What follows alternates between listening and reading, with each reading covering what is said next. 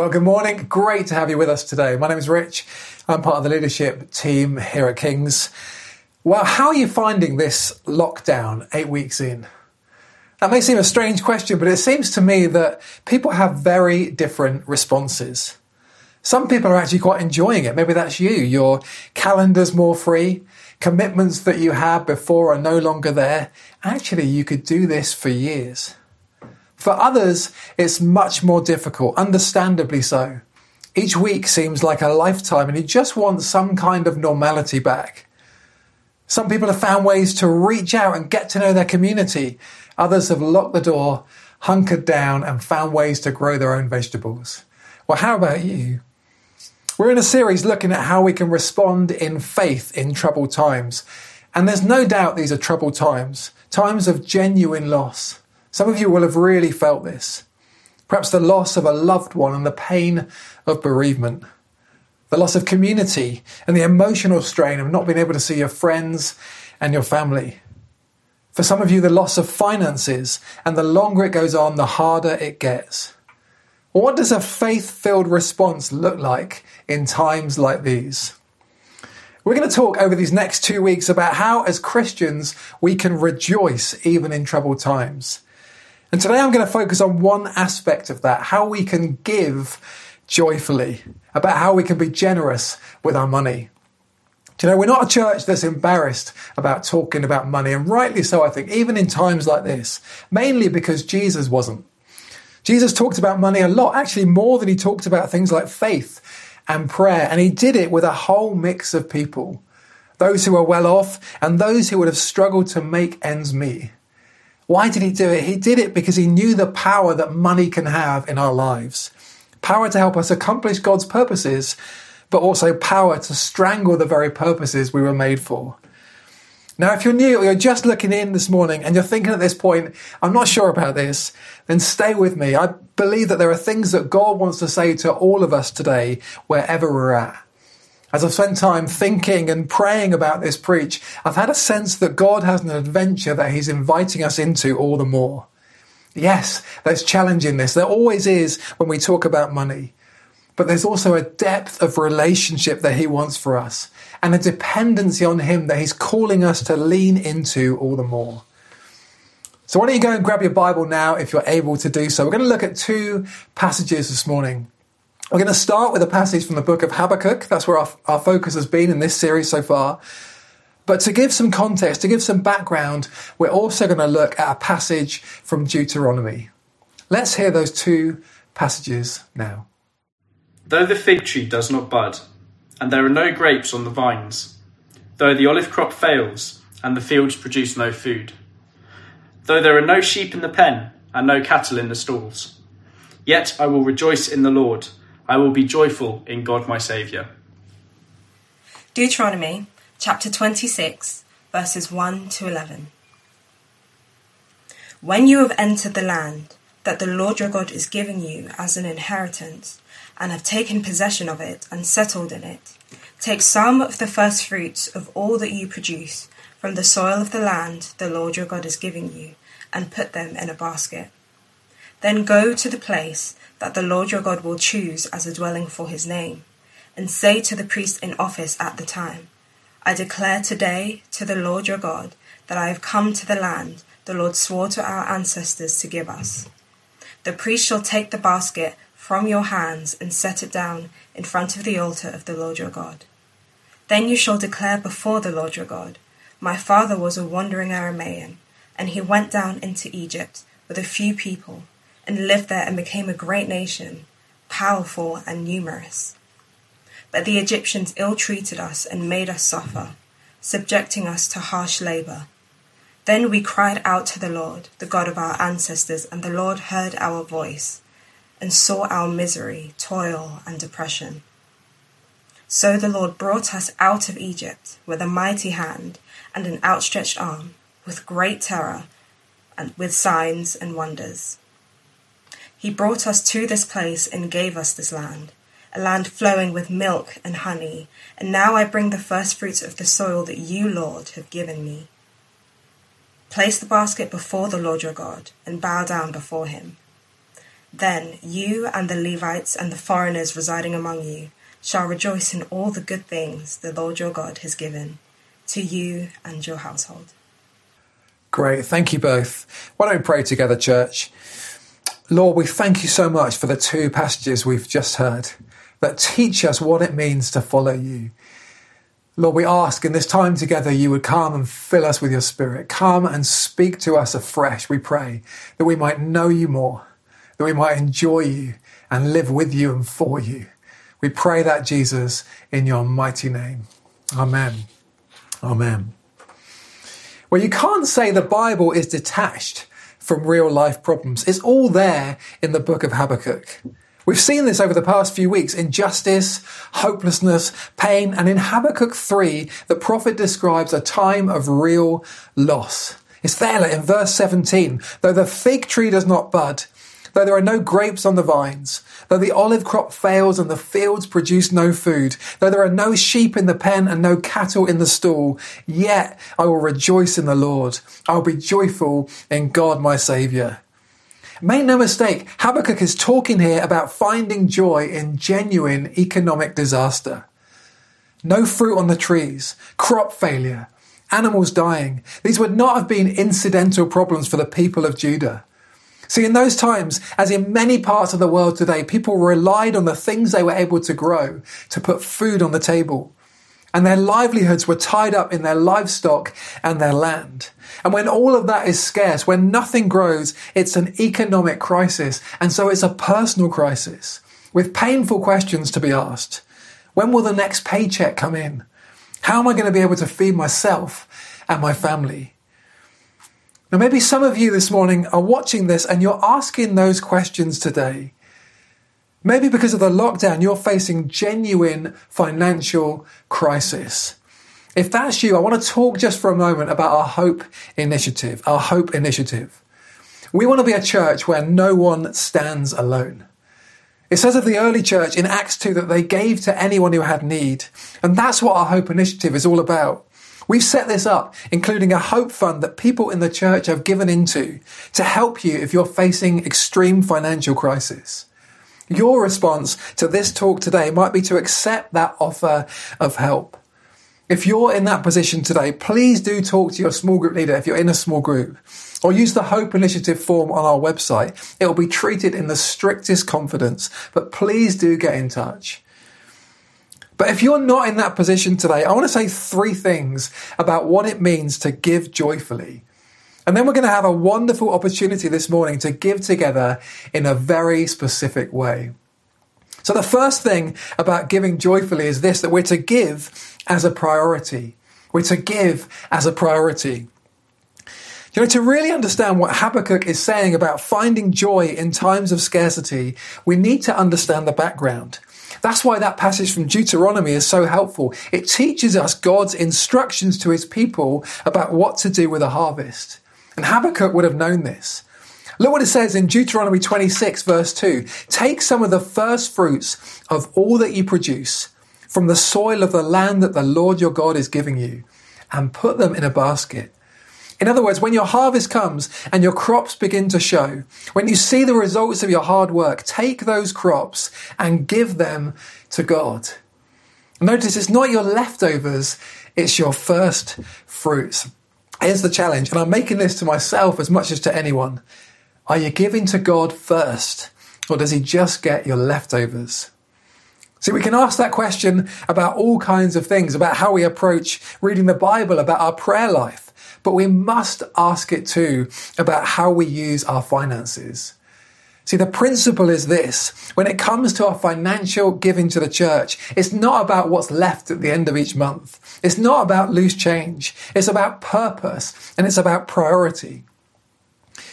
It was my birthday the other day, and my wife Alice and my kids went to great lengths for me. I got home from work and they were all dressed up. My son Sam had his suit on, and the girls were wearing dresses, and they served this beautiful 3-course meal, and it was wonderful. And what was lovely was not just the food, it was the thought and the heart that had gone into it. See, this was no afterthought. They were prioritizing me. They were putting me first, and they went to great lengths to show it. I did wonder actually if this was going to be a daily thing, but it turns out it was just a one-off for my birthday. But how we use our money shows what comes first in our hearts. See, the truth is, we'll always find a way to justify giving money to the things that we love. I do this with things like books and coffee and music. I'll joyfully spend money on these things because they're important to me. It doesn't even feel like spending when it's something that we deeply love. Jesus is very interested in the way we spend our money. There's that story, isn't there, in Mark's Gospel where it says that Jesus watched people putting money into the offering. It's there in Mark 12. Mark 12, verse 41, it says, Jesus sat down opposite the place where the offerings were put and watched the crowd putting their money into the temple treasury. It seems a bit intrusive, doesn't it? What is Jesus doing there? The point is, Jesus is deeply interested in what's going on in our hearts. See, giving is about the heart. Giving is a discipleship issue. And Jesus commends the poor widow who, though she only gives what seems a small amount, gives everything she has. It's a heart thing. Phil Moore, who leads Everyday Church in London, says this: no statement of faith reveals what we believe as clearly as our bank statement. See, how we spend our money reflects what comes first in our hearts. And so if we love Jesus, our giving to the church should be a priority, not an afterthought. If we don't do this, if we just give out of what's left at the end of each month, then in times of difficulty, when our finances dry up, our giving will dry up too. Of course, we do need wisdom with this. We must always give out of what we have rather than putting ourselves into financial trouble and debt. And that may mean taking a check on our finances when times are tough. But the principle still stands that giving is about priority. It's about the heart. Giving is an act of worship. That's why the Israelites were to bow down as they left their offering. It's about worship. It's about what comes first in our lives. So giving joyfully first means giving as a priority. And it also means giving out of grace. I love what the Israelites were instructed to do when they brought their first fruits. They were told to declare their story. So you didn't just come and drop your basket and leave, you spoke out your testimony. They were taught to say, we were slaves in Egypt, but then we cried out to the Lord and he brought us out with a mighty hand and an outstretched arm. And he brought us to this place and gave us this land, a land flowing with milk and honey. See, each time they gave, they were encouraged to connect that gift to the gospel, to tie it in with their own story of grace. Well, what is your story? What's your story? What has Jesus done for you? What has he brought you out of? What were you like before you met him? And what has he brought you into? What has he given you? How has he blessed you? My story is that Jesus brought me out of a life of fear and cynicism and a lack of purpose. And he's bringing me all the more into peace and freedom, into great friendships in the church and into intimate relationship with him. What has he done in your life? What is your story? If you're struggling with giving, take some time to remind yourself of your story. And remind yourself too that everything we have is a gift from God. See, we can be tempted to think, but this money's mine, I earned it, I worked for it. But who gave us the ability to earn it? Who gave us the skills we have, the brains we have, the opportunities we have? Everything we have is a gift from him. You know, it's only when we get to that point when we know it all belongs to God, that it's all a gift from him, that we can begin to give more freely. It's when we can say, I only have what I have because of the generosity of God. That's when we can begin to give joyfully. See, the Israelites said, I bring the first fruits of the soil that you, O Lord, have given me. They recognize that even the soil in which they grow their crops is a gift from him. How much more joyfully are we able to give, knowing all that God has done for us? Of course, that may not be your story. You may not know God. You may not be a follower of Jesus. This may even be the first time you've heard a talk about money. Maybe you're considering now whether it was a good idea to watch online church this morning. If this is all new, I want to encourage you not to give money, but instead to get to know this God of grace. Invite him to speak to you. Talk to someone who knows Jesus. Our church family is full of people who've experienced the extraordinary generosity of God, how he's blessed them and shown his faithfulness to them, even in tough times like these. It's the grace of God that frees us to give extravagantly. And that doesn't mean that it's always easy. There are times, or maybe it's just me, but there are times when you look at your finances and you kind of gulp as you give, particularly when things are stretched. But isn't that the way it always is with faith? See, money is tangible. We can touch it, we can hold it, we can see it kind of going up and down in our account.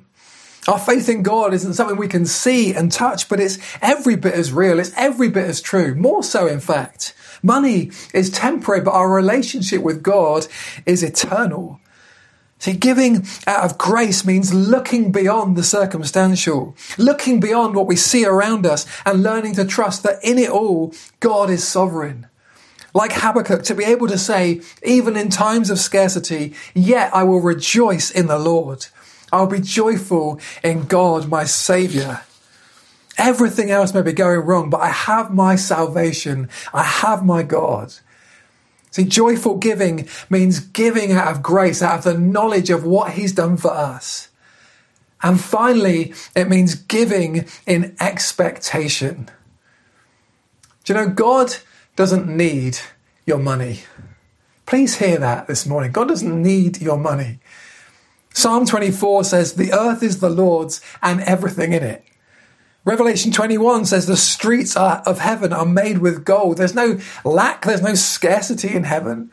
Our God is a God of majesty and glory. If we think we're kind of doing God a favour by giving money, or if we think we can somehow earn his love by giving, we totally miss the point. See, giving isn't God's way of raising money. Giving is God's way of raising a people who will love him and trust him and partner with him in his purposes. He invites us to use the money he's given us to invest in his work in our world, to invest in the kingdom. And as we do, to come with expectation that he'll use that giving to continue to pour out his grace on this world. See, what happens when you give money to the church? What happens to that money? Well, it goes into ministries like our fantastic kids and youth work and students and young adults work, which is teaching the next generation about Jesus. It makes possible our outreach ministries, things like King's Table and Azalea, helping to set free those caught in life-controlling addictions or women caught in sexual exploitation. It helps support people overseas too, people in material and spiritual poverty. And John's going to highlight one example of this in just a moment. When we give, it becomes a source of grace for others. And so we can give with an expectation that just as he has set us free, the Father will set others free in the future. And that the Holy Spirit will continue to draw people to Jesus right across our town, right across our nation, right across this world, so that others will know him and find life in him. And here's the thing, something happens in us too when we give joyfully, particularly when it's a stretch, particularly when it's sacrifice. We learn to trust him more. We learn to depend on the Father. We learn to say with our finances, Father, not my will, but yours be done. Father, it's your money anyway. Use it for your purposes. Use it for your glory. And you know, as we become more generous, we become more like Jesus. See, we don't believe in a God who holds back. We believe in a God who lavishes his love on us. We believe in a Father who runs to the prodigal son who shamed him and throws his arms around him and kisses him. We believe in the God who came down into our mess. If you struggle with giving, look to the cross. See, the way to become radically generous is to know that God stopped at nothing for you. The God of eternity and riches, the one who owns the earth and everything in it, our God of glory and majesty, he took on humanity. He came down into our world and he displayed through his life and through his death the lavish generosity of God. 2 Corinthians 8 verse 9 says this, for you know the grace of our Lord Jesus Christ, that though he was rich, yet for your sakes he became poor, so that you, through his poverty, might become rich. This is Jesus. Born into poverty, lived a life of perfect obedience, and so generous with his words, his actions, his time, and his love. And then in a display of shocking generosity, he went to the cross. For God so loved the world that he gave his only Son. The God of glory makes himself nothing. Riches and majesty to a wooden cross. And as he died on that cross, Jesus paid off our enormous debt to God for everything we've done and thought and said that is wrong, a debt that we could never pay. And he did it because we are his priority, because we are his joy. And he did it so that you and I can stand completely forgiven and wonderfully free. Free to know him and to enjoy him. And so that we can say in times of fullness and in times of scarcity, yet I will rejoice in the Lord and I will be joyful in God, my Saviour. So as I end this morning, giving joyfully means we give as a priority. It means we give out of grace, knowing all that he's done for us. And it means we give in expectation that the Father will use the money we give to continue the wonderful story of grace that we're so privileged to be a part of. We're going to worship in just a moment, and then John is going to give us a wonderful opportunity for us to give together this morning. But let's just pause here for a moment. Let's just pause here to reflect for a moment. What is your response this morning? What is your response to hearing all this? Maybe you're not a follower of Jesus.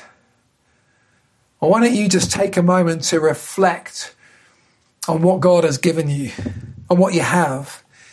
If you'd like to do this, just ask him to show you the truth of who he is. Invite him to come and speak to you and reveal the truth of Jesus to you. Just do that now. Or perhaps you are a Christian this morning. Why not just ask God what he wants to say to you right now? Holy Spirit, come and speak to us. Come and speak to us. Thank you, Lord. Thank you, Lord. Thank you, Lord. Well, Father, we thank you that you are a generous God. We thank you for what you displayed at the cross. Jesus, that you went to the cross for us. That you displayed the wonderful humility and generosity of our God. He became poor so that we might know what it means to be truly free and truly rich. Well, Lord, come and undo us again this morning, we pray. As we worship, Lord, help us to enjoy again the truth of who you are and what you've done for us. Thank you, Jesus. Thank you, Lord. Thank you, Lord. Amen. Amen. Well, church, let's worship Jesus together.